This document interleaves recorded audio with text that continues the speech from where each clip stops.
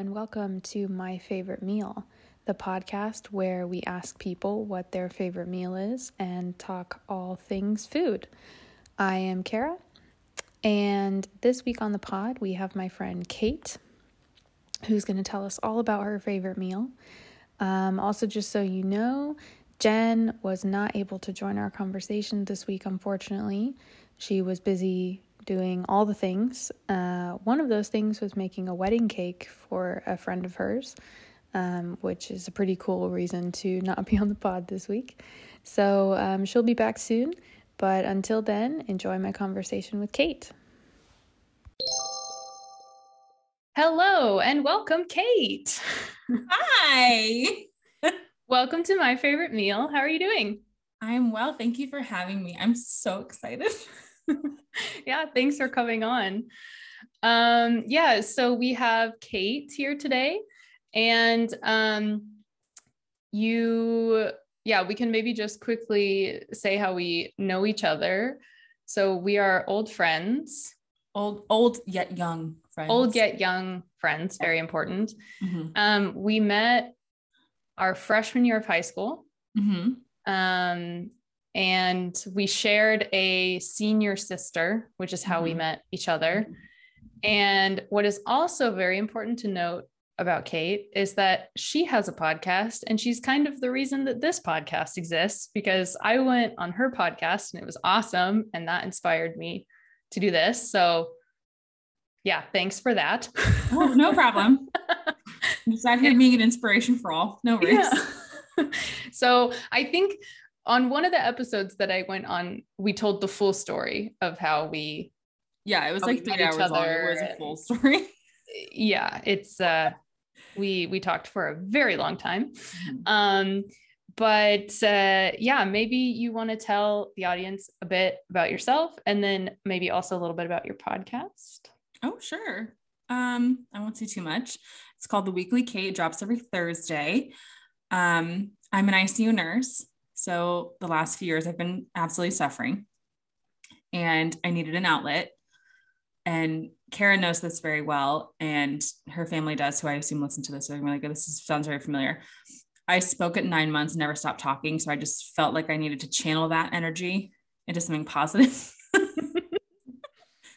And I really enjoy pop culture. I've always had like a little knack for like celebrity knowledge, and I love the royals. So this past few weeks has been exceptional for me. But yeah, I needed to just have an outlet. So The Weekly Kate is where that landed. Yeah. And it's super wonderful, because especially like someone like me, where I do not have said knack for pop culture, it's great because you explain all the things and then I know what's going on. You're welcome. I'm here to inform. Right. I'm doing a civil service. Exactly. Yeah.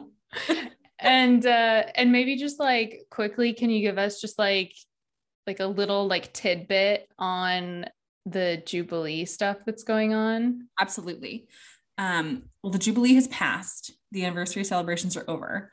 But it was like a 4-day, shut the country down, absolute spectacle, like Union Jacks everywhere, corgis everywhere. People were so happy. Like the Queen came out a few times, and one time it was a surprise. Like it was just like people just living for Queen Elizabeth. And it was really, I think, her formal, I don't want to say goodbye because it will make me upset, but like her formal acknowledgement of like, I love my people, but like, this might be the last time people really see me. You know, did it have that kind of underlying vibe to some of the things? It felt like a goodbye. And I'm not a Brit. I'm obviously American. And like, I don't live in the country, so I don't feel the feels, but it felt that way to me. Yeah. Like as a fan of the Queen, you know? Yeah. Well, I think probably for full details, everyone should go to The Weekly Kate. Weekly Kate, yeah. Because I believe, well, on the day of this recording, I think your most recent episode came out. So, it would about it. So, yeah. So it's, by the time this will be out, that episode will be available. It's titled Party at the Palace. There you go. Very appropriate. Yeah. I'm just out here doing the Lord's work. Oh yeah. For sure. Yeah, totally. So, Kate, Yeah. let's get into it. What is your favorite meal? Okay. I've really tried really hard to like come up with a succinct answer, Mm-hmm. and I can't. That's okay. However, my I have a favorite meal that I prepare a lot. Mm-hmm.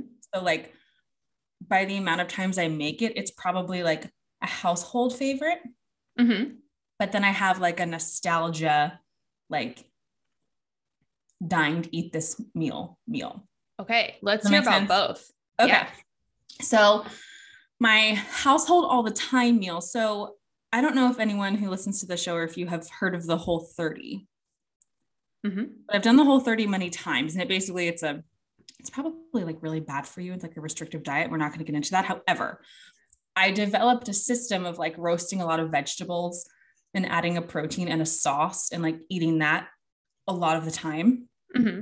So I've developed and I'm married to a giant kindergartner. So he like rarely eats vegetables, and I like need to find a way to sneak them in. So if I roast a vegetable within an inch of its life, my husband will eat it. Okay. You know? All right. So like a charred vegetable. Yeah. Okay. Not like burnt, but like, yeah, like But significantly roasted for okay, sure. got it. I love potatoes. Potatoes are always in there. I love rice. I make pork tenderloin a lot because it's very easy to make. Mm-hmm. Like I sear it on both sides and then finish it in the oven. Because I live in Florida, and 6 months out of the year, you can't go outside and cook. It's so hot. So Yeah. I utilize my oven and my stove quite a bit. But yeah, and then I add like sriracha sauce or like chimichurri, so it's not very intricate. It's like a weekday sort of meal, but it like you can zhuzh it up and jazz it up however you want to. Yeah. It sounds like they're called like template meals, where it's like there's like there's like a basic structure to it, where it's like roasted stuff and then some sort of protein and then a sauce, and then it just kind of varies and it's always delicious. Yeah, it's like that. I used to make a lot of the time like a homemade ranch dressing. I would put it on everything. Oh, yeah. I love a homemade ranch. No, it hits differently. It does. It really does. Than bottled ranch. But there's this company, I think they're from California. They're called Tessie Mae's. Mm-hmm. And they make, I'm gluten-free and I should be dairy-free, but like I cannot resist cheese. So I'm not. Understandable. I should be, but they make a gluten-free, dairy-free like line of salad dressings. Oh. And they make a habanero ranch dressing. I am telling you, it is so good. That sounds amazing. Yeah, if you're in America, you can get it at Target and at Whole Foods. I'm not sure. And on Thrive Market, so perhaps you can have it shipped to you. But it's delicious on anything. That sounds so good. They do not have ranch here in Germany. Wow. Because it's just not a thing. No, right. Yeah. So if I want it, I have to make it myself. Which it's really good actually. Mm-hmm. You can get like honey mustard, and you can get they have like they call it yogurt dressing here. So it is like creamy, but it has a bit of a tang like ranch does, but it doesn't have any like herbs and stuff in it. So it's definitely not the same. Right. But it's, I guess, in the same sort of area but there's nothing like ranch. Yeah, I'll send you some ranch packets next time I'm at the store. Yeah, so like it's not very exciting, but I make that a lot. Mm-hmm. And it yields a lot of leftovers to make other meals. Yeah. I mean, it sounds delicious. It's pretty good. Yeah. So like you said, potatoes are always involved. Yeah. I never met a potato I didn't like. I mean, I feel like there should be minimum at least one episode, which is just dedicated to potatoes. I mean, Jen already talked a lot about potatoes in the first episode, but like potatoes are just amazing and so versatile. Right. Okay. So versatile. So there are potatoes involved.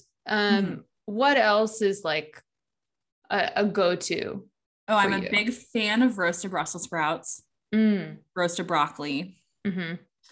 I love a red onion. Oh, So I'll roast those like on top of the Brussels so they don't get weird. Oh, yeah. Sometimes butternut squash, like if it's in season or if I can find it. Rice, always rice. I love rice. Yeah. Carrot. I like to roast carrots. I like a savory carrot. That might be controversial, but I like a salty carrot. Like I know they're sweet, but if you roast them right, like with other vegetables, it's very good. Oh yeah, I love roasted carrots. Yeah. And like because I love sweet and salty.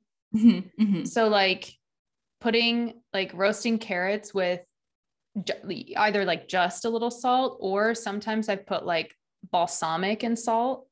So it's like a little sweetness from balsamic, but like still salt, and like getting, yes. Yeah, that's good. All about a roasted carrot. And then sometimes I do like refrigerator clean outs. So like whatever's in the fridge is going to get cooked and thrown into a bowl. Because groceries are expensive these days. Yeah. And I've become very conscious on like reducing our food waste. Yep. So I eat a lot of cabbage also, which are the Brussels sprout family, but sometimes I'll roast cabbage in there or dice it up and have it like act as lettuce, you know? Yeah. Do that. I don't know if you have, or if you had it at the time in California, kava. Did you have kava? Kava. It's like a Mediterranean bowl chain. I don't think so. They do the whole like protein, starch, vegetable bowl mix sauce atmosphere. Okay. But their ingredients look unbelievable. Yeah. And I like aspire to be that at home. Okay. It looks amazing. But again, anyway, I can sneak a vegetable into my husband because he's 5. Like, right. Right. Because for years, he would assume corn was a vegetable and it's not, it's a starch. And it just was an infuriating conversation. I'm curious, is there anything that he does not like or that he will not eat, but that like you love it? So like you really want to cook it, but you know that he won't eat it?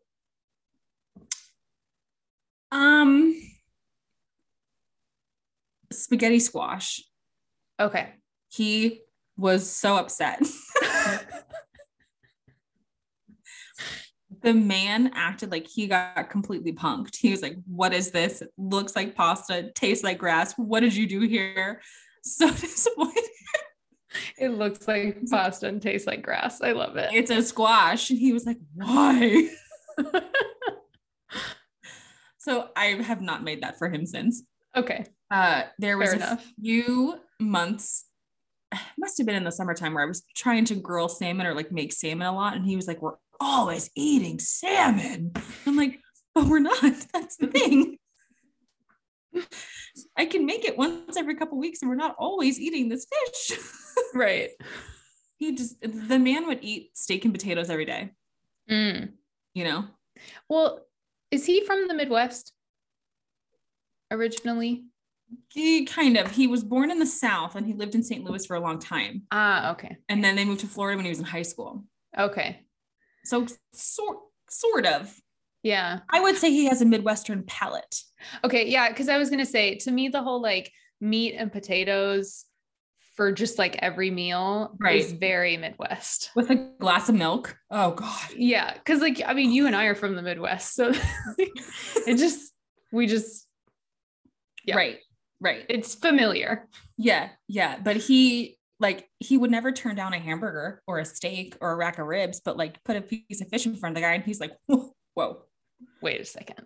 He'll eat fish. Like it's not, but like, I don't know what his problem is. And he doesn't cook also. Caveat for the audience. He does not cook. Right.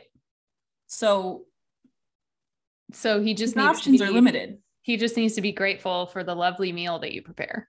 1000%. Yeah. Like, excuse me. He has this idea that meals Friday through Sunday have to be so elaborate and like delicious. like pastas and pizza, like load all the carbs up, but then like Monday through Thursday can be healthier, I guess. Okay. I feel like that's not, I feel like he can't be alone in that. Like the weekend is the like go all out food time. And then during the week is a lot more like practical, easy, maybe healthy stuff. Light. Yeah. Lighter. Like something that's going to refresh your body, not like weigh you down. Right. So you can like get through the week to make it to the weekend to destroy your body with junk food. Sure. And then recover. Right. But he travels half the time. And I know that your husband travels quite a bit too. And you do as well. And I know it's easy to like go to a restaurant and always pick what you think sounds good. Mm-hmm. You have to be conscious about like what is actually good for you. Right. That gets missed a lot. It does. Yeah. It gets missed quite a bit. Yeah. But it is unfortunate that like what sounds good most of the time is not necessarily what's actually the best for your body. Right. It would be really great if those would like that Venn diagram would overlap a little bit more. Totally. Well, he's become very okay with the I call them bad bowls because our last name starts with BAD. So like he's very okay with the bad bowls. You know? I love that you have like a brand name. Thank you. For your meal. Okay. So your favorite go-to like during the week practical meal is a bad bowl. Yeah. I love it.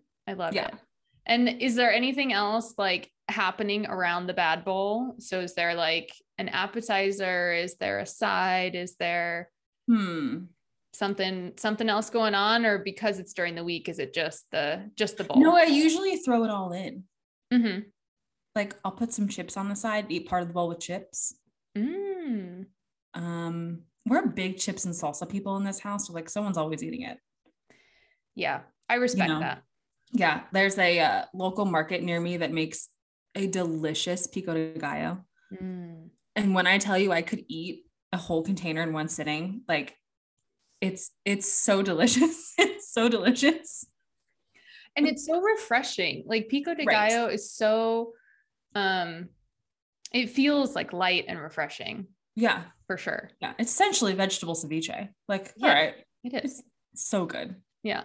So good. Yeah. And then we're big ginger ale people. Oh, yes. And I like I know sparkling water was quite an issue in previous episodes. I love a sparkling water.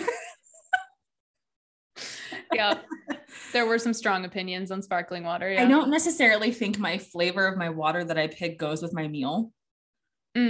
Sometimes it's just what is out of convenience to grab, you know? Right. But I gear toward like the lemon lime package. So usually the flavor palette is somewhat involved. Yeah. I cook with a lot of lemon juice. Yeah, but that makes sense because like I feel like lemon, like the acidity can balance a lot of food, you know? Mm-hmm. So I feel like that's pretty solid choice. Yeah. And I'm a person who suffers from the GERD. So like the bubbles really help. The GERD? You know? Yeah, like acid reflux. Oh, I have never heard it called that before. Oh no, that's like the medical term. Oh, okay.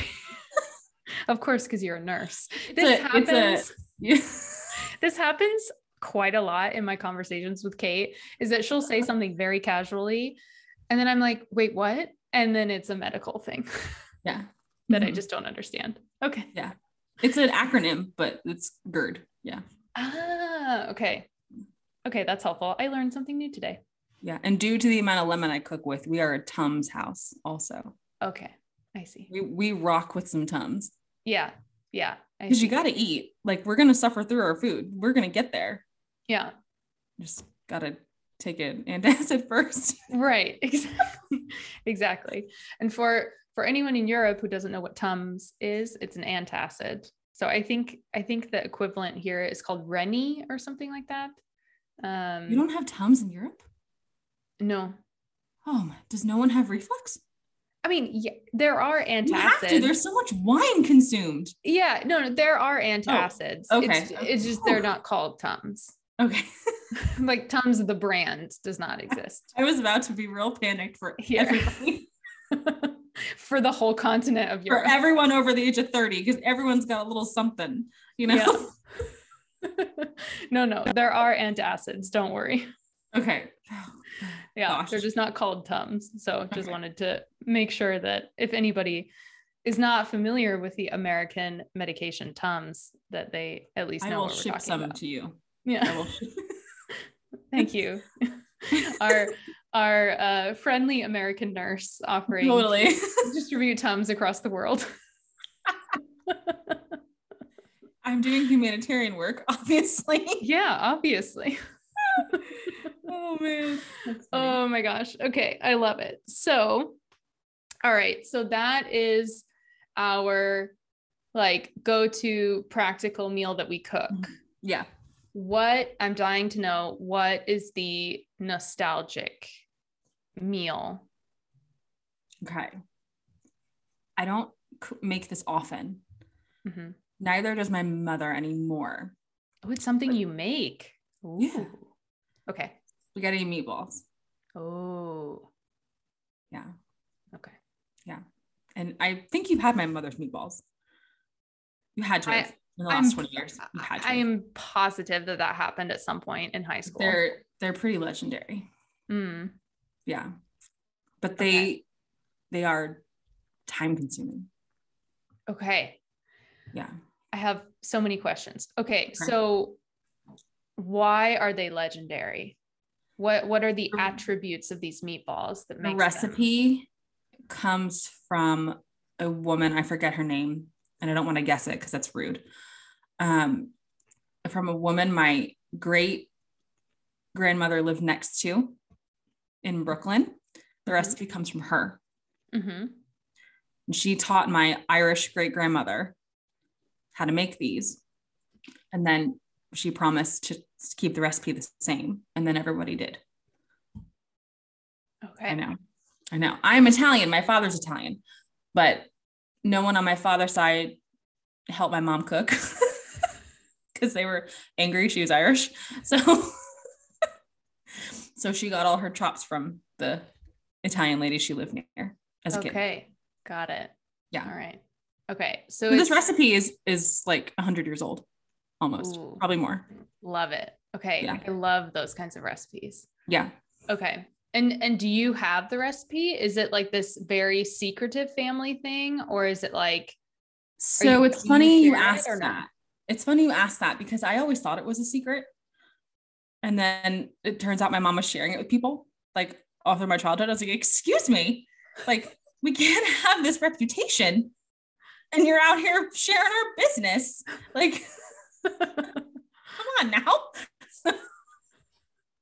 So she was sharing it, but you wanted it to be a secret. I just was, or just assumed it was. Yeah.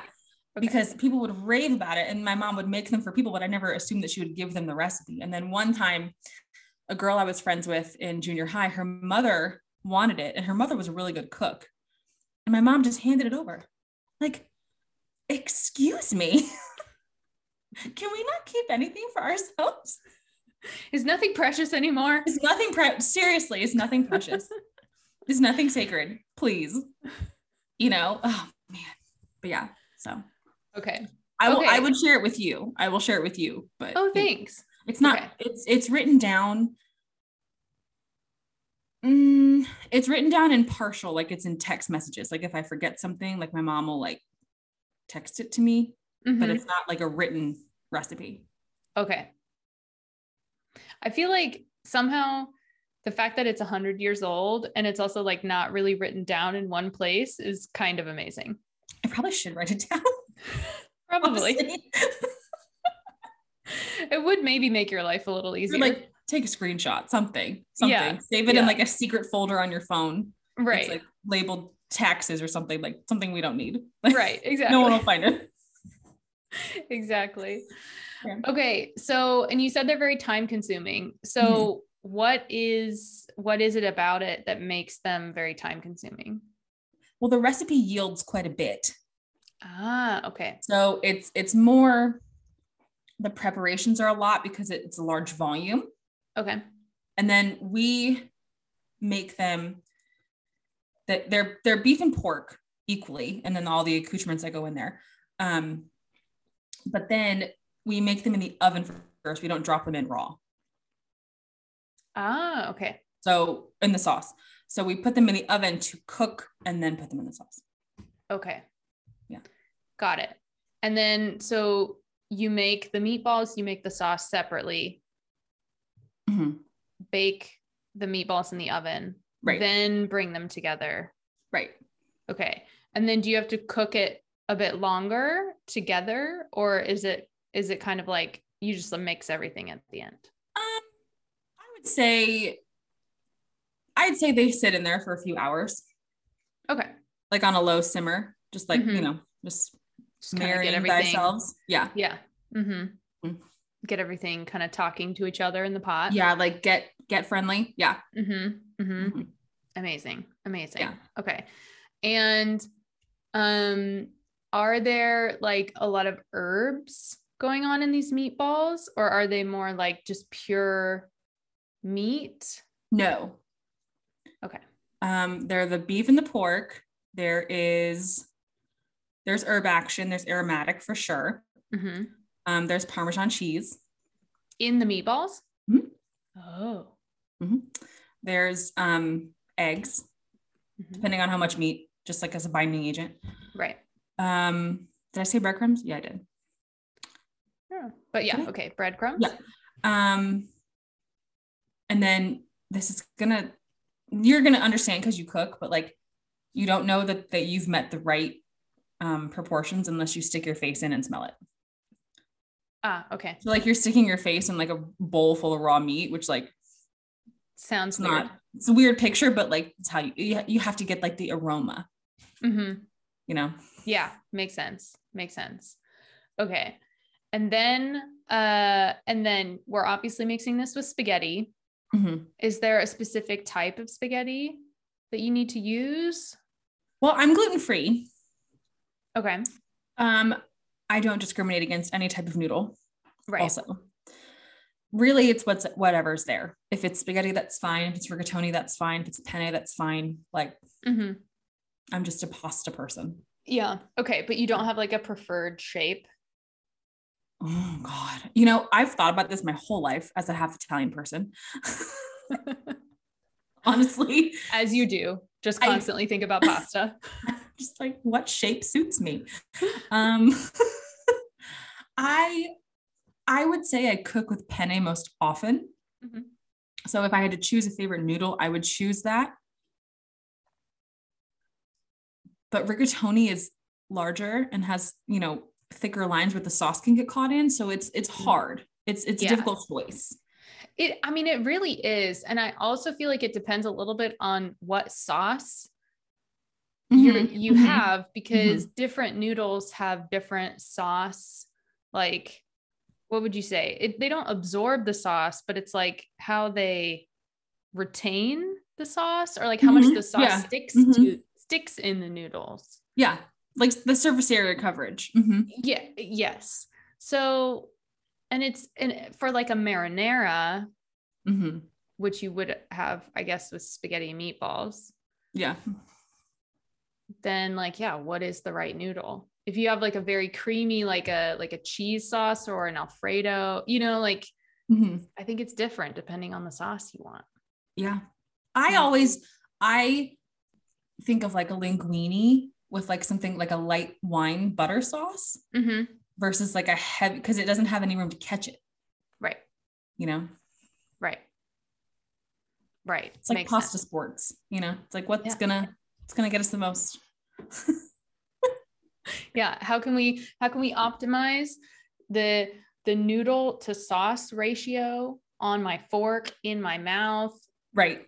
Making sure that, I get the balance that I need in my pasta dish.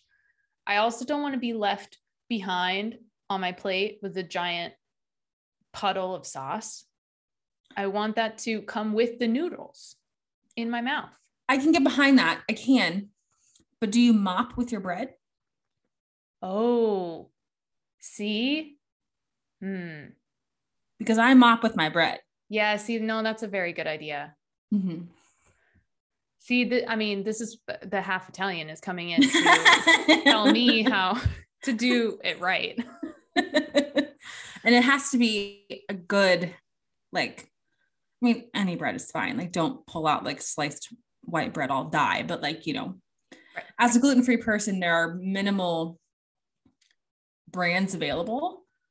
Yes. And some are just, they don't do it. They don't do it for me. Yeah. See, I have some questions here. Sure. We're going to get slightly off topic of spaghetti and meatballs for a moment, but I'm very curious about like gluten-free options and like, because how long, because it's been several years that you've been gluten-free. It's been a long time, like 12, 13. 12. Okay. Yeah. Wow. Yeah. Okay. That was longer than I thought it was, but yeah. So you've been gluten-free for so long. I would imagine, just like also knowing how the gluten-free trend has also developed, that probably now there's more options than you've ever had. Mm-hmm. But how are they? I would say in a restaurant, they're pretty good. Okay. There have been a few times where I've ordered a pasta and I'm like, are you sure this is gluten-free? But the science behind using like alternative flours for gluten-free food has changed a lot, I think. And like, not that I know much about it, but you work in a, development that you might know more, but it used to be like rice and corn flour made everything. And rice pasta just dissolves and like doesn't, it doesn't hold its integrity. But like now, whomever scientists figured out like the gluten-free noodle holds a lot of integrity. That's like, good. My husband can't taste the difference. That's good. And I cook strictly gluten-free. Like I'm not making two things. Yeah. I mean, fully understandable. In terms of store availability, there's quite a bit. There are some brands that like, it's okay. Yeah. Like it's never going to be real Italian bread because it's not, know. Right. But my other option is to feel sick. So right. Which is like, not right. Which is not really an option. Right. When we were in Europe a couple years ago, pre-COVID, we were in an English speaking country. So I felt fine reading a menu, but it was so helpful to me. Like, I think the EU has rules like on the menu, like what has to be declared and what's not. So helpful. Yeah. So it's nice being a gluten-free person out of necessity, that now it's become trendy and familiar. Yeah. That it's like a perk for me. Like people ask me all the time, like, well, are you really that gluten-free? Like, are you just doing it because it's cool? Like, yeah. Like, do you identify as gluten-free? Like, what? Like, like actually I suffer, and people will always want to leverage people with like dietary restrictions as suffering. Like, well, how sick do you get? Like, yeah. Like, can't you just like have a bite? Right. Like, is it really going to be that bad? Like, and you're like, well, maybe, yeah, it's none of your business, but like, yes. like I'm really going to hate my life. Like it's been so long that I don't know what would happen to my body. Like, it's truly been so long. I don't know, but like, I'm not going to take the risk, but like, we don't want to try to find out. But I could be tempted because some stuff is just so good. Well, what you were saying earlier about like how you maybe should be dairy free, but can't resist cheese. I cannot. Same. Like, I feel I've tried not eating dairy for like periods of time, and I feel objectively so much better. Right. But like, I can't not eat cheese, right? As a general, like I just can't cut it out. Like, I just can't do that. There's such a difference between the level of gluten-free food to the real stuff versus the level of dairy-free food to the real stuff. Yeah. Like, we notice, we can tell. Like, yeah. I have tried so many vegan cheeses and they're not the same. They're not bad, but you have to manage your own expectations. That's like, just it. You know, like, if you're eating vegan cheese, expect vegan cheese. Do not expect 1-to-1 the taste of cheese. Right. I think that's what gets lost. A lot of people like, oh, this tastes different. Like it's going to. Yeah, it's going to. And like, because the company that I work for, we develop plant-based products and Mm-hmm. dairy products. So both. And uh and we have talked a lot about cheese, and it's hard. It's really like from a Mm-hmm. just a technical perspective in terms of developing a plant-based cheese that tastes like cheese. It is extremely difficult. Right. And it's just because you don't have the same ingredients, and the ingredients don't react the same way to fermentation, and it's just never going to be the same. Yeah. And not even sometimes taste the same, but like look or distribute the same Mm-hmm. or Like spread. spread. Yeah. Like there's just some stuff that you're like, Yeah. that looks a little funky. Yeah. But there are some vegan dairy products that are pretty good. Like Mm-hmm. I've tried a vegan butter recently that was very good. Okay. It actually had the buttery taste. So it like, Hmm. because like margarine for me, texture wise is fine, but like tastes very flat. Mm-hmm. And doesn't have that like buttery, creamy taste. But this actually did. Like I was Oh, impressed. And then also I think the plant-based yogurt is pretty good. I mean, I do too. you can taste that it's soy, or you can taste that it's, I think soy is probably the best one in terms of texture. And yeah, Mm-hmm. of course you can taste it tastes like soy, but in Right. terms of like texture and like what you can use it for, I think it's great. Yeah. Um, but yeah, I've been using plant-based milk and stuff in my coffee for, I don't know, 4 years now or something, like 5 years maybe, Right. something like that. So I'm like fully into that world. Yeah. Like I'll need dairy free milk or creamer, but then I'll eat a piece of cheese. Like, what? Yeah. It's not consistent. I never said I was consistent, This makes no sense. but But like yeah. cheese is so different. I read an article once that described the satisfaction feeling of eating cheese is the same place in the brain where cocaine addicts feel high. And I What? was like, that tracks. I get that. I get that. I did not know that, but that is amazing. Like cocaine and cheese activate the same pleasure spot in the The brain. same pleasure spot in your brain. Yeah. I mean, I would not know from experience, but cheese is really good. So like I could imagine. Mm-hmm. Yeah. Yeah. This article changed my life. Like I think about it all the time. You're just like all of a sudden you're just like washing dishes and like cheese activates the same pleasure centers. Well, it's more like when I'm eating cheese, I'm like, this must be what cocaine addicts feel. Oh, okay. You know, this must In be that way. the happiness that they feel. You know, I love it. I'm not advocating drug use, but No, cheese well, is very good. I mean, potentially even the opposite. Like you don't Right. need drugs. You can just eat cheese. Put that on a bumper sticker, honestly. Truly. Yeah. Truly. Yeah. Anyway, sorry. Okay. So are there, because okay, so we were just talking about like with alternative stuff basically. Mhm. Like there's some stuff like cheese is a very good example where like an alternative is just never going to be quite the same. Right. So for gluten-free, like because you talked about a couple pastas that are like Mhm. pretty good, can't tell much of a difference, but like is bread one of those things where it's like it's a bit like a non-dairy cheese where it's like it's okay, it's just you need to manage your expectations? Or have you found some really good ones? Some sandwich breads are really good. Okay. Some sandwich breads I really can't tell. The more you get into like baked things or like baguettes or like Italian bread, the more failure I have found. Okay.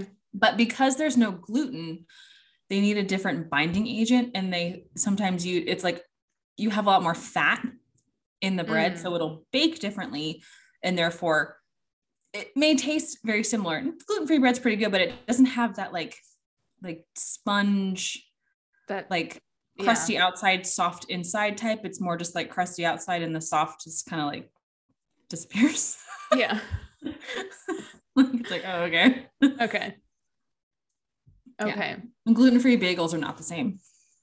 Oh yeah, bagels. Mm-mm. Not the same. Not really. I haven't found one that's the same. If Okay. I do, I'll let you know. Yeah. Yeah. No, do let me know. I'm just curious. Yeah. About it. And would there be, I'm trying to think, is there anything else? I mean, I guess like pastries and stuff like that are probably. Pastries are really difficult because like gluten-free phyllo dough is not going to be a thing. It won't rise the same. It won't have any of the same like factors that regular dough would. Mm-hmm. So that's hard. Cake is pretty much the same. Oh, okay. Anything with like, I don't want to say like needs to be like, but like cake is fine. Cookies are usually fine. Mm-hmm. Like I've never had an issue with a cake falling apart because it's gluten-free. Oh, good. Okay. Like typically its integrity is pretty good. Yeah.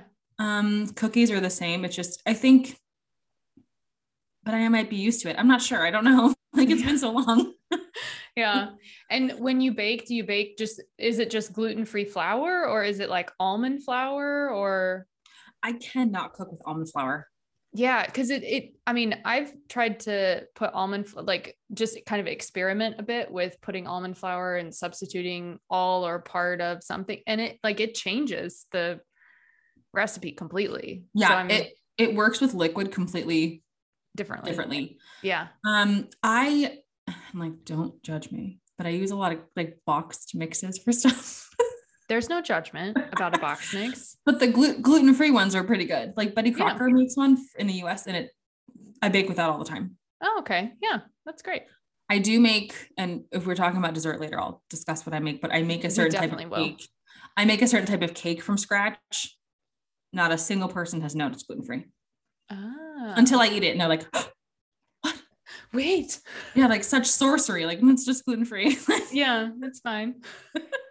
Yeah. Well, that's exciting. I feel like it's, like you said, it's probably helpful to you that it's become also trendy. Mm-hmm. Being a person who like legitimately needs it, having it also be trendy and more mainstream, and therefore then, companies are actually investing time and research into making it good.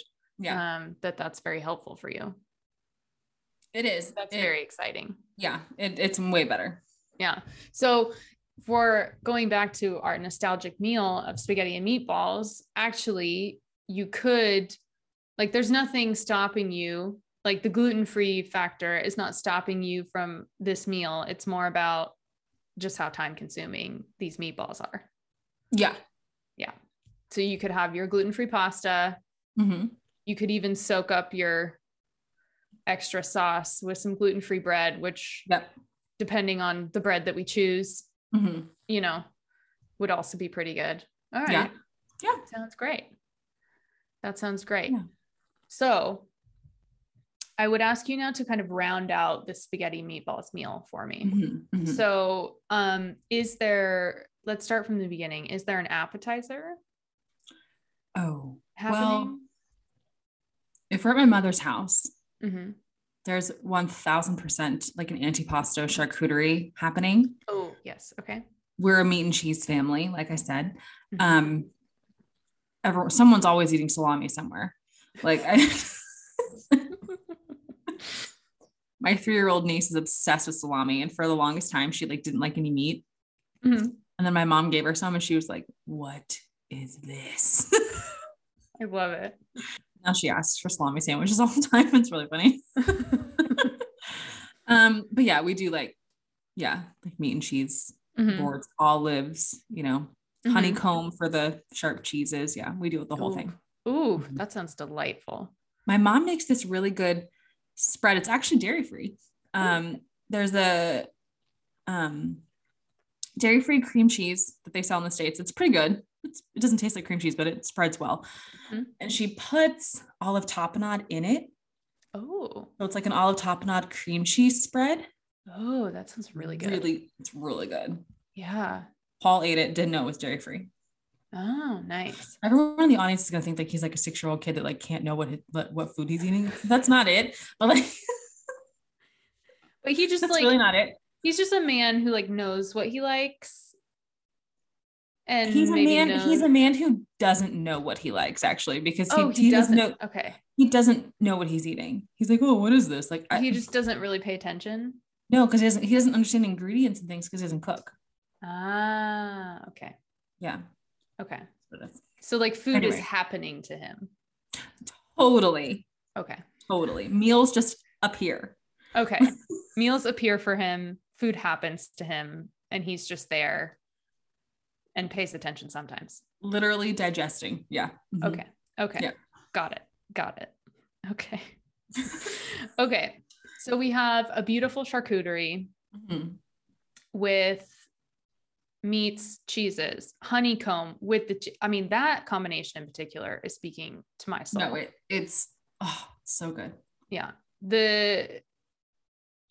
And then the olive tapenade dairy-free cream cheese spread, which I mean, of course, you could probably just make it with normal cream cheese also, yeah. I would imagine, but like your mom is just using the dairy-free. That also sounds delicious. And then some olives, like olives outside of the olive tapenade. Yes. Like olives on the charcuterie board also. Okay. All right. So that's our appetizer. Yeah. Then, are we drinking anything already with the charcuterie? Oh yeah. My dad's a wine collector. Yeah. Yeah. Oh my God. Why do you think we had to take Tums? Yeah. All right. And what are we choosing then for our charcuterie course?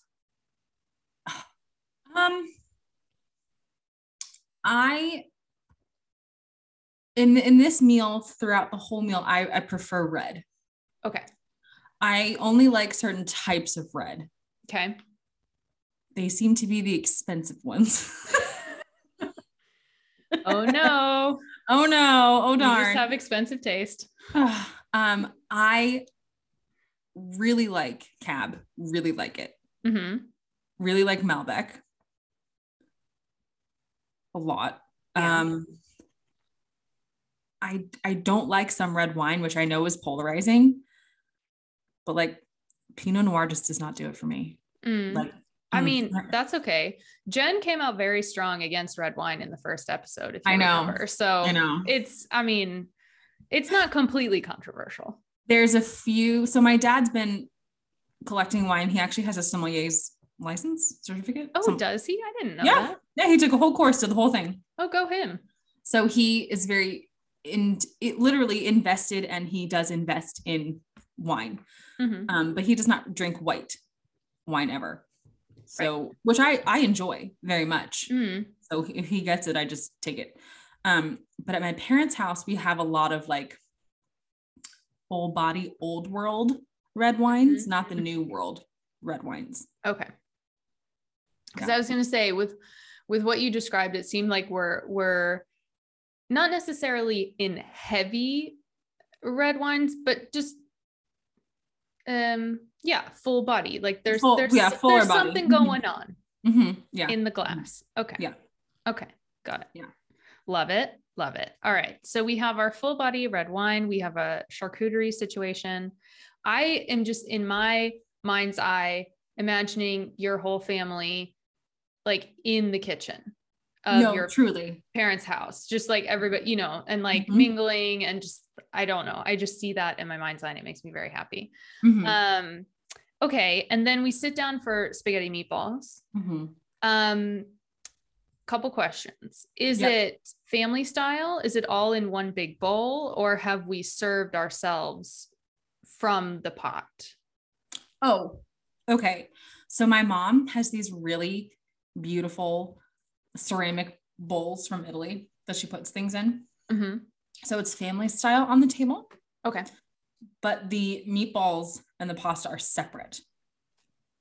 Aha. Okay. And the pasta is sauced with the same sauce of the meatball, but it's separate. Ah, okay. Yeah. Okay. I think But it it's not makes like, it easier for her in the end to like, package things up. sure. Makes But sense. But are the noodles, they're not like fully sauced. They're just like sauced enough so they don't stick together, or are they really yeah. fully sauced? Yeah. Just sauced enough. Okay. Just sauced enough so that they're not going to stick together. It's easy to get them out and put them on the plate. Mm-hmm. Okay. Got it. Okay. Our table's coming together. Yep. Mm-hmm. Love it. So, okay, then it's family style. And then we've got our one big bowl where we've got sauce, meatballs, one big bowl where we have partially sauced noodles. Mm-hmm. What else is on the table? Bread. Okay. We have gravy boats of sauce. Of the same sauce? Of the same sauce. Mm-hmm. Oh, okay. So we have sauce on the noodles, sauce in with the meatballs, and also gravy boats of sauce. Right. I mean, this family is prepared. Now you see why I need my bread to mop. Right. Yes. This family is prepared with sauce. Right. All of your sauce needs are taken care of. Right. Okay. Love it. Mm-hmm. All right. There's a salad. Okay. Mm-hmm. It's an acidic, sure, some sort of vinaigrette-ish salad. Uh-huh. Mm-hmm. Which may I just bring to your attention? Yes. Please. I need to talk to you about your iceberg lettuce. Oh, right. Yes. Tell me. Not that I die for iceberg lettuce. That's not the perspective I'm coming from. But it does have a refreshing crispness that dark leafy, like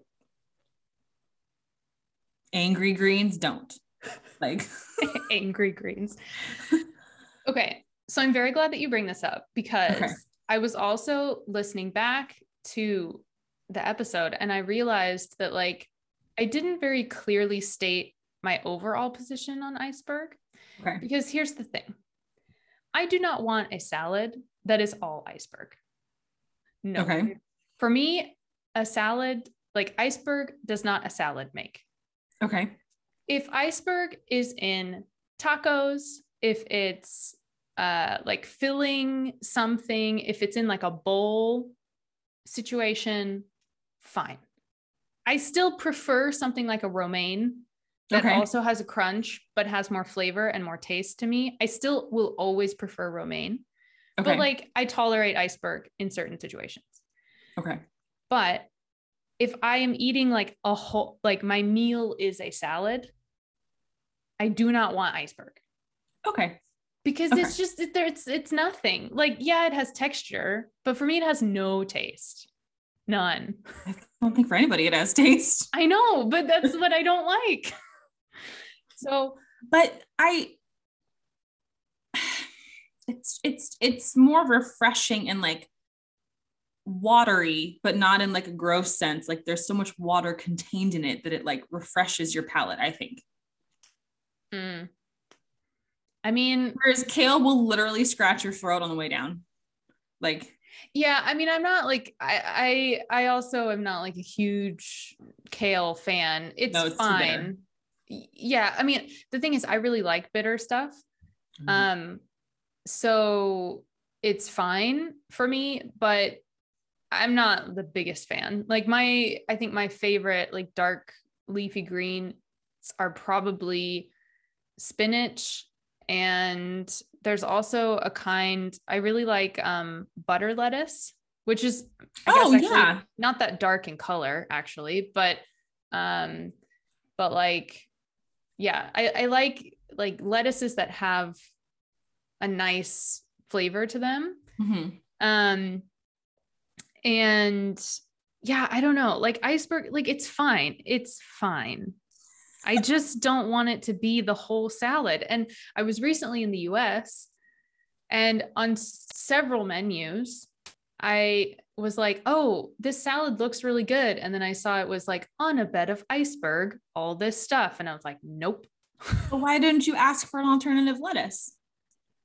Well, okay. Funny you should mention that because I totally could have, because in the US, you can go to a restaurant, look at the menu purely as a guideline, and then just change whatever you want. But that is definitely not how you do things in Europe. Oh, okay. And I am like so ingrained in my head to just be like, oh, the menu is the menu. Okay, But I have a question. I forget sometimes in the States that you can just like customize everything.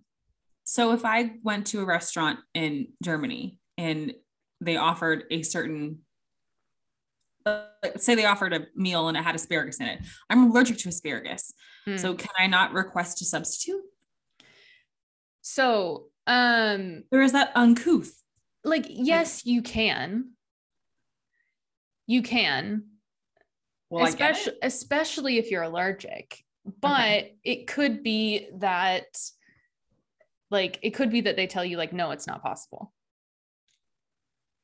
It could be. I mean, it depends on the place. It depends on the dish. It depends on how it's prepared and everything. But like, that was also something that when my husband went to the States, and actually several people who I know here who have been to the States have commented on, like, you go to a restaurant and you order something and then the waiter asks you 5 questions back and they're just like not prepared for it. So you order a hamburger, then it's like, oh, how do you want it cooked? What kind of bun do you want on it? What kind of side do you want? What dipping sauce do you want with your thing? Like all these things. And then they just got very overwhelmed by it. So when I saw a salad that was only iceberg on the menu, I kind of forgot that, like, oh, this is the US. Actually, I could probably ask and they would do it, but I just didn't think about it.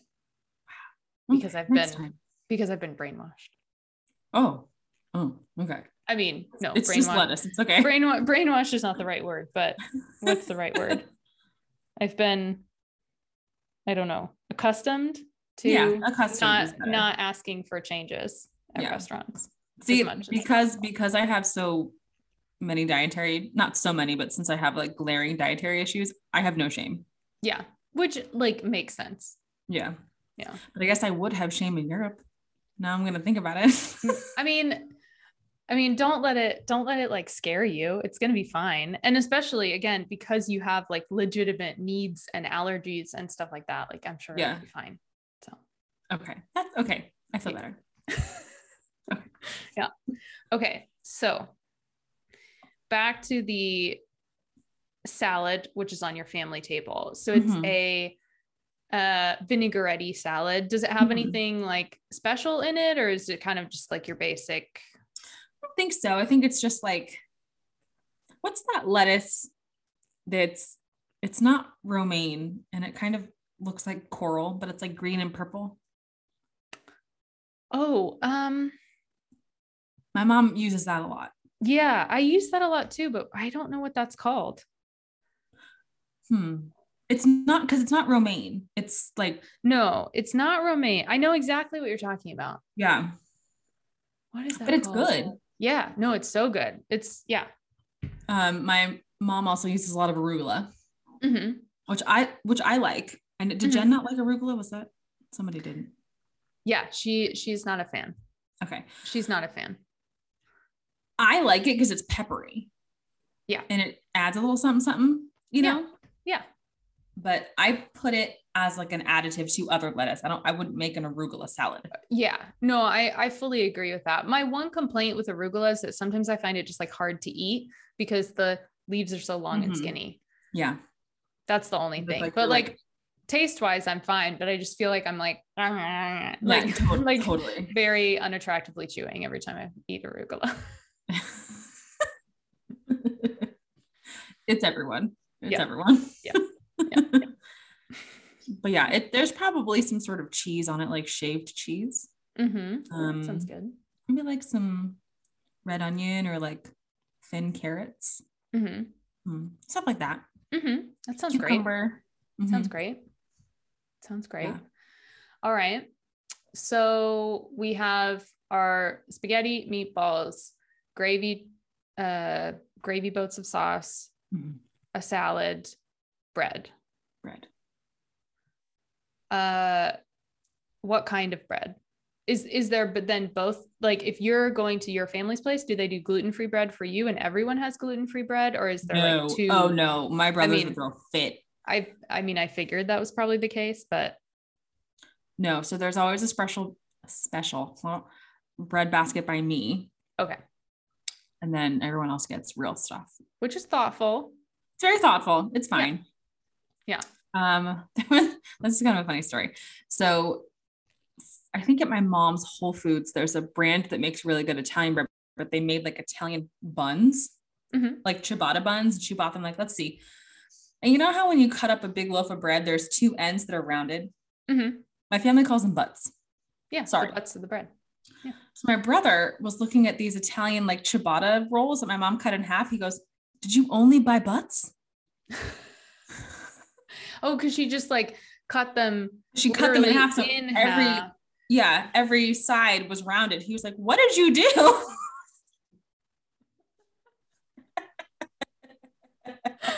Oh, that's funny. Like I think about all the time. Bought like long things of ciabatta and then just cut off the ends and then did something else with the middles. Just the butts. I love that. But yeah. Okay. So we have, then it's like a ciabatta bread situation. And then you've got your special gluten-free bread. Okay. Is there anything else on the table? I mean, that's a very full table already. Cheese, extra cheese, Parmesan cheese. Like, to sprinkle on top. Sometimes my mom will throw some Italian sausage in the sauce too. So there's sausage. Oh, okay. I think that's it. That sounds great. Yeah. We're purists. Yeah. That sounds wonderful. It is. Okay. And then I just imagine you guys all at the table. I have no idea what your parents' house looks like because I know you're picturing my old house and it like I could cry. I know. That's the thing. Like I'm picturing your old house, the house that I know where you no longer live. But that's what I'm picturing in my head. And I just imagine your whole family and it makes me very happy. Okay. Now, during the meal, are you drinking the same kind of wine? Like, are you going to take your one wine choice all the way through with you to the end of the meal? Are you going to switch your wine for your main course? It depends on what my dad offers. Like if I'm the only one who wants Malbec that day, I'll stick with it because it's open, Right. On special occasions, he brings out the nice expensive stuff and I'm like, fill me up. Like, yes. I mean, and he makes us like sip it and savor it. We have to go through a whole class as we drink it. Cause like, we can't like be idiots, right. So it's dinner and a lecture. Totally. Like flavor profile, like think about it, dream about it, like taste all this stuff. Probably. I don't know that I'd switch from red to white, especially for that meal. Like that doesn't make sense. Right. So probably. Yeah. Okay. All right. Now, a very important question. Dessert. Yeah. So what are we doing for dessert in this meal? Oh, I don't know. Probably like, well, my mom usually makes this big of a meal like at Christmas. Okay. And since I've been married, for my husband's birthday years ago, I made him a German chocolate cake. And then I made it once on Christmas and then every Christmas since he's asked for it. So we refer to it as Christmas cake. Okay. So I make that typically. Okay. That sounds great. That's also a labor of love. Yeah. Cause is it a layer cake? It's a layer cake, which that's fine. Yeah. I make 2 layers. I'm not making like a 4-layer cake. That's not for me. But the, making the filling, you have to sit there and stir for like a half hour. And I've never given birth, but I feel like, how people say like when you give birth, you forget the pain. Like I feel that when I make this cake, I'm like, I forget every year how long I have to stand here and whisk so my eggs don't scramble. But that must mean that the reward of the cake is so good. No, it's really good that it makes you forget. So that's, really I mean, that's a good sign actually. Yeah. People request it. My mom loves it. And my mom, an amazing cook. She doesn't love baking. Mm-hmm. Like I do the baking for family things, and she's like, you gotta bring that cake. Yeah. Yeah. Yeah. I mean, fair enough. If you've Mm-hmm. got something that really works. And German chocolate cake. So, did you know that it's not actually German? I did. The guy's name was German. Yeah, the guy's name was German. I feel like Yeah. so many people, especially since I've moved to Germany, when I go back to the States, like I've had people sometimes say, like, oh, something about German chocolate cake. Like, oh, we had German chocolate cake. Like, you would like that. You know, something stupid like that. Mm-hmm. Um, but somehow like connecting it to Germany.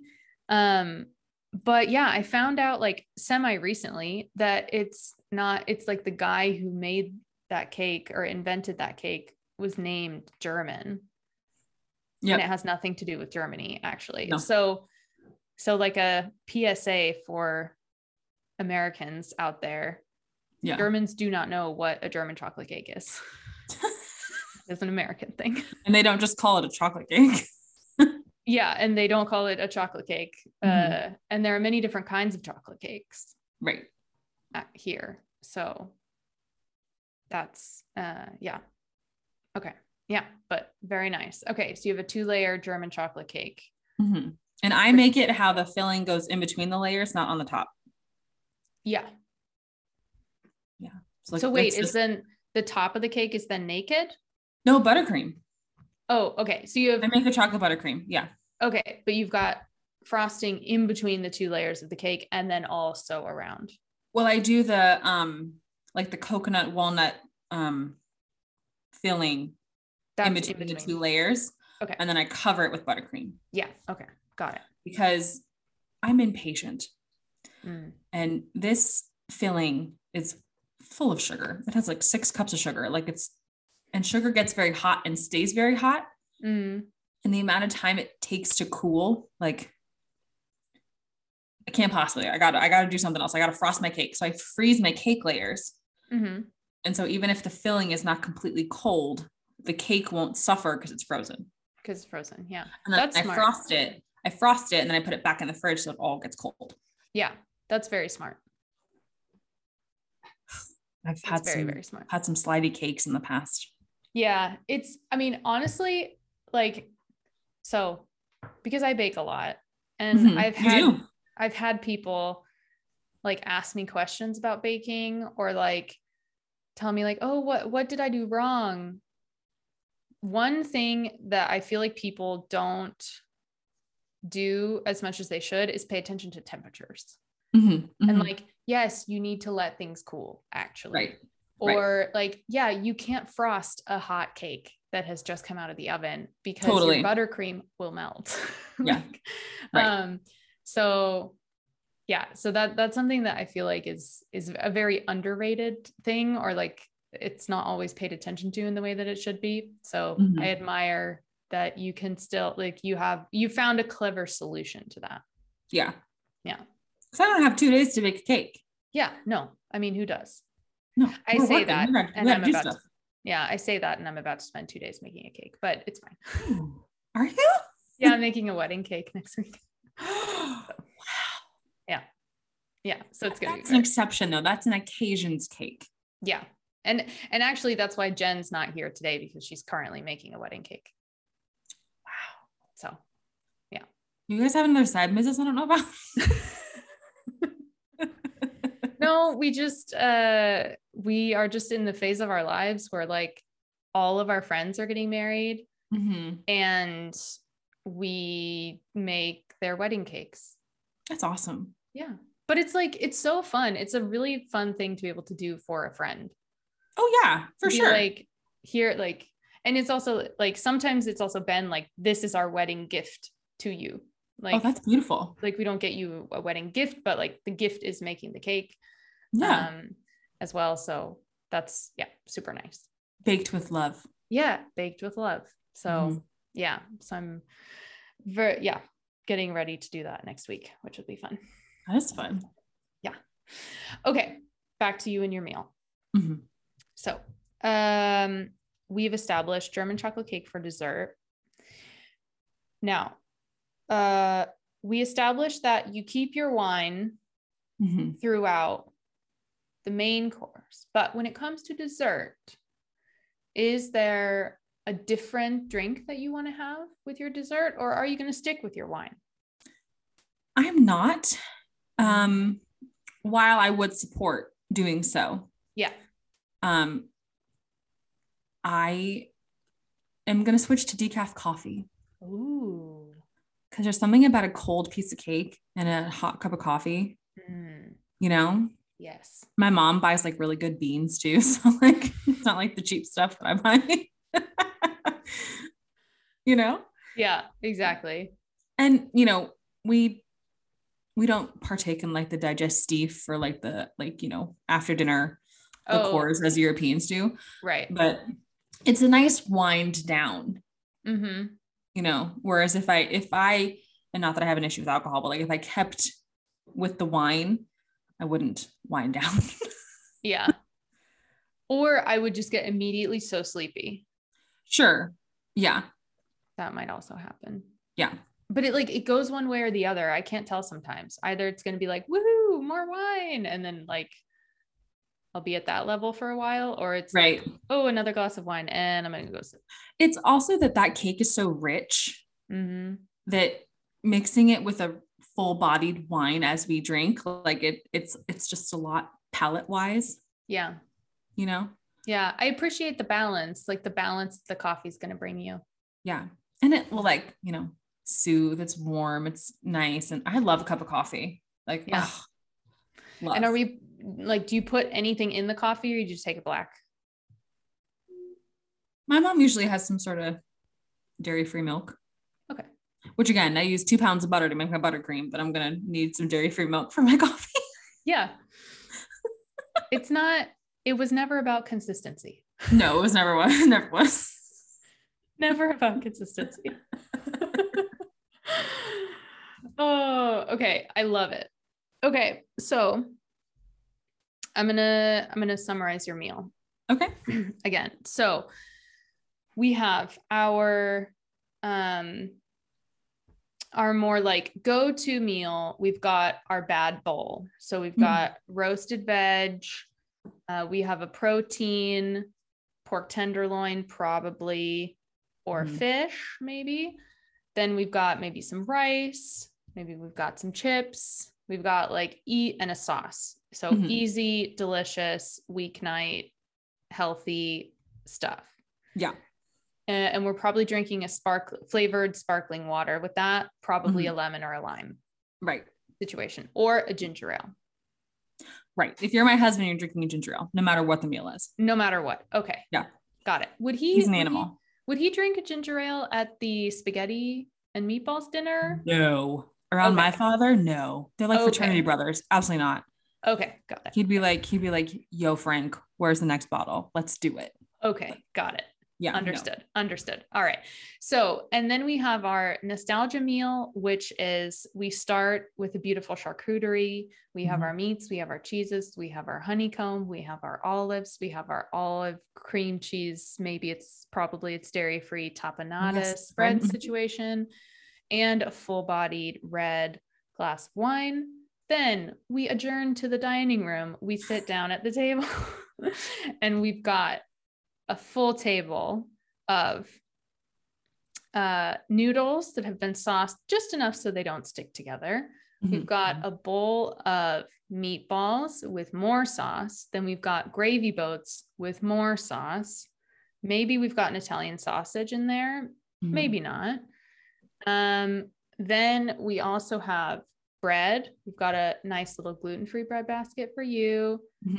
Probably ciabattas for the rest of the table. And then we have a delicious salad, vinaigrette, with some basics, probably shaved cheese, some veg, cucumbers, carrots, etc.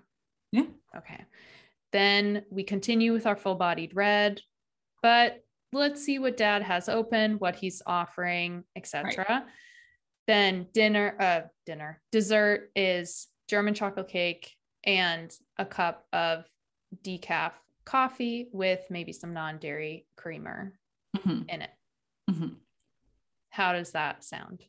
Sounds like Christmas. Yeah. It sounds delightful. Yeah, it's pretty good. It sounds truly delightful. I mean, I want to be invited to that meal. Of course you are. Of course you are. It's a long commute. I'll just crash. Hey guys. You're always invited.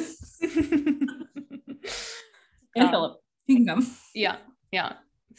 I have a last question because I mean, we didn't really get a lot of controversial food opinions from you. So I'm wondering if you've got any, what might be considered like a hot take on food in general. So it doesn't have to be related to your meal, but it's something where like maybe everybody loves this and you don't like it. I mean, kale was something that you mentioned kind of in that vein, or something that everybody really doesn't like, but you really like it. Do you have anything like that you want to share? I don't think I love something that people don't usually like.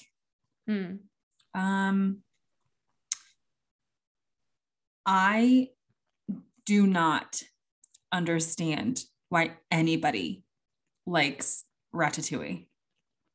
Okay. I think it's nauseating. All right. Like, it's just something about just squash and tomatoes getting very watery together with, I think zucchini's in there too, just is not for me. All right. At all. My mom made me eat it once when I was 8 and I've never been the same.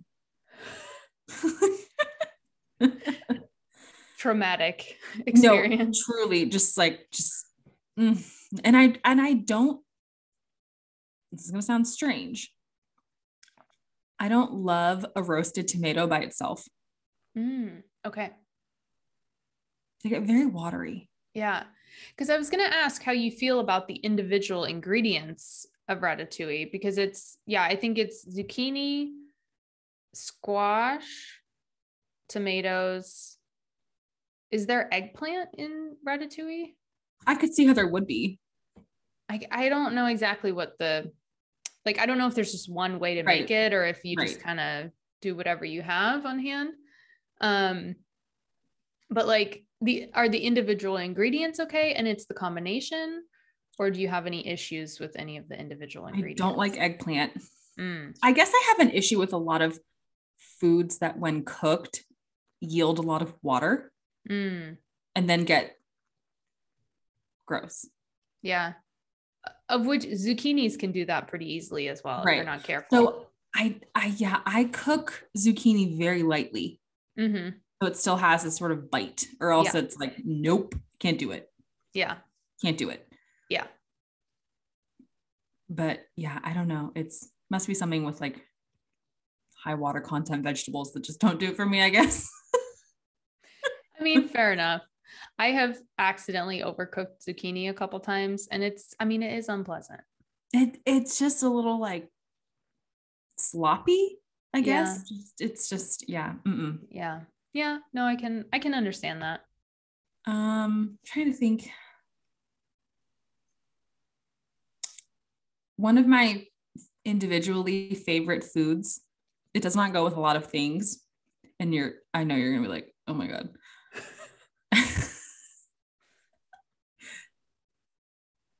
I think American cheese is so good. I wasn't sure where exactly it was going.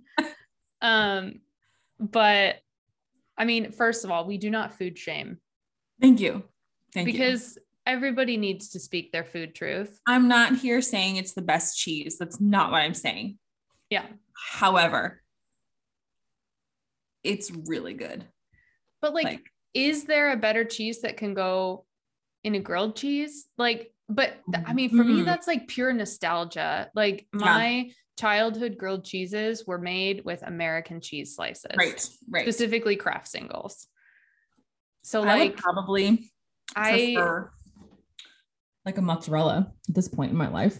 Well, yeah. I mean, I say that, and actually like now when I make grilled cheese, I use like fancier cheeses, but there's a special place in my heart for Kraft singles. So like, right. No, I get I get totally the boar's head slices. Like I do it nice. Yeah. It's still American cheese, I know. And everyone's probably like, oh my God, really? Like there's just something about it. It's so good. Yeah. So what do you use American cheese on? Mostly sandwiches. Sandwiches. Okay. Yeah. Or grilled cheese. Or I'll just eat a piece of cheese. Yeah. Yeah. Nice. I used to again, which I shouldn't, but I do. Right. When I was a kid, I put them on crackers. Oh, also yeah. Like I would, cause I ate a lot of, when I was a kid, I was really picky. So in my school lunches, I would either have a peanut butter sandwich or I would have a cheese sandwich. The cheese sandwich. Yeah. And then sometimes for like an after school snack, I would take the like Kraft singles and I would put them on crackers and then I would make little cracker sandwiches. That's genius. You're a real innovator. Well, thank you. You're welcome. So that's probably controversial to your European friends who are like, oh my God. But well, especially if you would talk to my husband who is Austrian and takes great issue with, we went to the Missouri State Fair a few summers ago before COVID, and he had cheese on a stick. So he had like everything on a stick that you could possibly have at the state fair, and cheese on a stick was one of those things. And he was very upset because the cheese did not taste like anything. Like he wanted a strong, flavorful. Oh, sure. And the cheese just didn't taste like anything. And that was his issue with it. And I was like, well, I mean, fair. I've had Austrian cheeses and they're amazing. But also that's maybe not the point of cheese on a stick. Definitely not the point. So yeah. Though we should remind him about what he did at my wedding. That's true. You had a tater tot bar. Sure did. Again, the amazing versatility of a potato. Right. And there was just a vat of liquid cheese because there were various toppings for the tater tots. You made your own little tater tot bowl. Yeah, it was a wonderful wedding like snack bar situation. It was great. And he went very hard into the vat of melted cheese. He was like, what is this liquid gold? Yeah. We were like, let me show you. Let me show you the way. He was very into that. So, not all American cheese is necessarily bad. Sure. Everything has its place. Everything has its place. Exactly. Yeah. Well, I'm very happy that you shared that with us. And again, there's no food shaming here. So you're free to have your food opinions. I'm just interested in what those are. So not to food shame, but I just want to know everything that you think about food all the time. I love most foods. Yeah. I don't know. I feel like since being gluten-free and since having dietary restrictions, it's broadened my horizons on like what I can eat and what's available and things like that. But I'd probably eat anything. Like if I physically could, I'd probably try it. Yeah. I do like, I like spice. I do like heat, but I prefer like Asian hot versus like Latin hot. Yeah. Like a really spicy pad thai is like, oh, so good. Yeah. Yeah. I've become a bit of a weenie with spicy food, but like it's because I physically can't handle it anymore, which is unfortunate, but that's because I'm old now. Right. But but it's interesting that you say that like having the restriction of gluten-free has broadened your horizons, because I also feel the same way about like moving abroad and not having access, like not having easy access to Mexican food or Tex-Mex. Sure.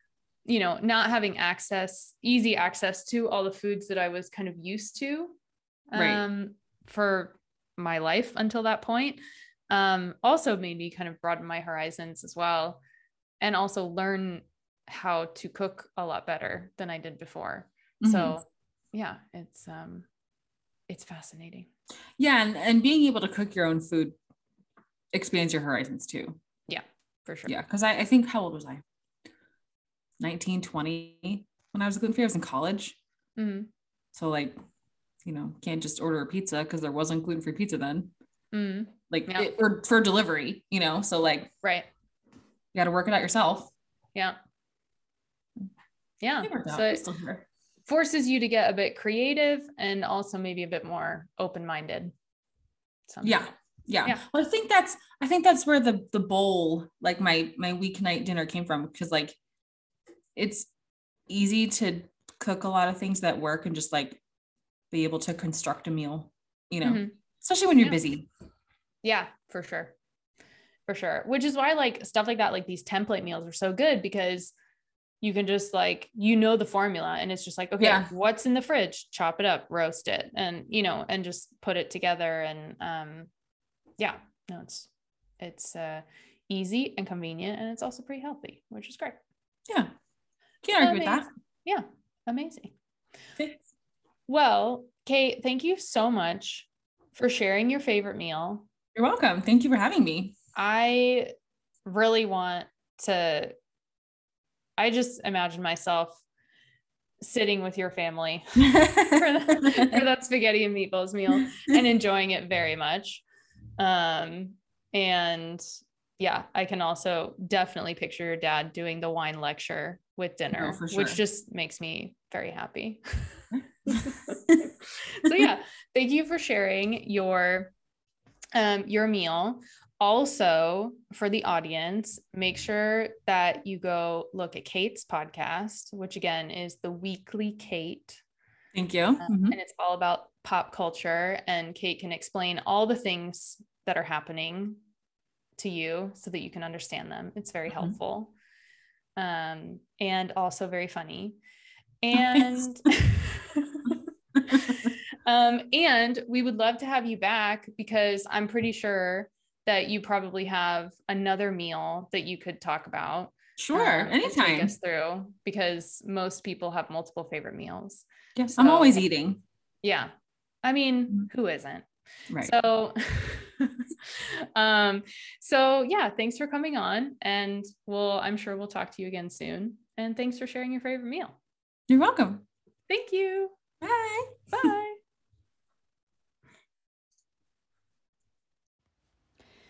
Thanks so much to Kate for joining me on my favorite meal. Don't forget to subscribe to our podcast. You can find us on Spotify and Apple Podcast and Stitcher. And also we're on Instagram at myfavmealpod, where we post maybe recipes from some meal that somebody mentioned or links to a restaurant or things like that. So make sure to check us out and thanks for joining us. See you next week.